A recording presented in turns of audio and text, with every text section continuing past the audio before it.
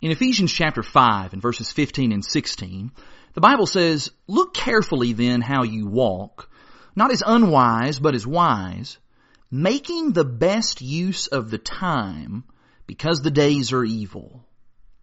Making the most of our time is absolutely essential for Americans living in the 21st century. We are so very busy, flitting from here to there, to church, to work, to school, to PTA meetings, to clubs, to sports, on and on the list goes. Through all of this, have you ever noticed that we spend a lot of our time in cars? In fact, we spend a lot of our time alone in our cars. That time can either be wasted or it can be invested. Can I share with you 5 simple ways that you can invest and redeem your commute time? Number 1, do some listening. Get the Bible on CD or MP3 and listen to it. Maybe subscribe to a sermon podcast from a local church or from some of the preachers that you found most helpful.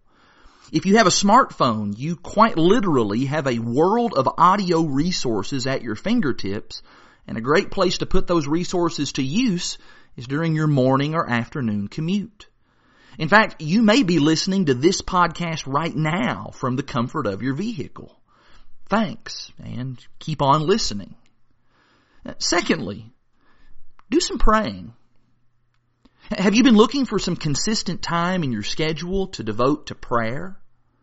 Well, why not use your daily commute? Contrary to popular belief, you don't have to close your eyes to pray. You can talk with God as if He's sitting right next to you in the passenger seat. You can praise Him right there on the spot when you see that beautiful morning sunrise. Or you can ask Him for strength right there in the moment after having a frustrating day at work.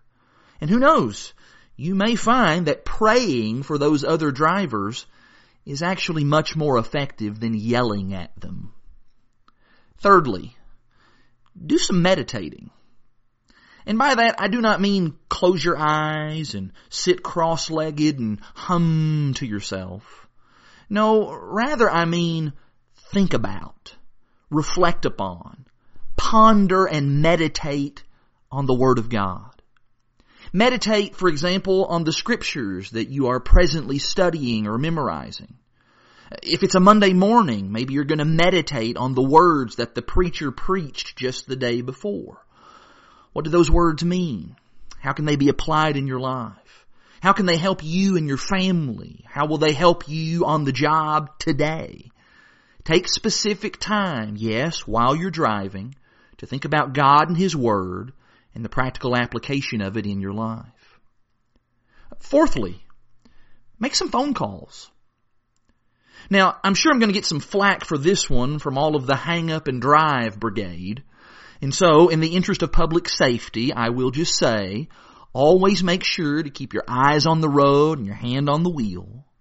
But if you do have the capability and if you are a responsible driver, think about using your drive time to make some phone calls.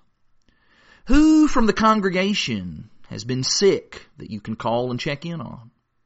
Who maybe hasn't been at services for a week or two that could use a call from a concerned brother or concerned sister?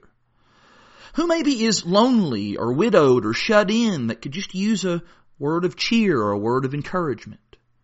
Think about it. When you're in your car, it's private, it's consistent, it's pretty much the perfect occasion to make some calls. And then fifthly, relax. You heard me right. Just relax. I'm particularly thinking about your commute time after work. Purposely use those minutes to just decompress.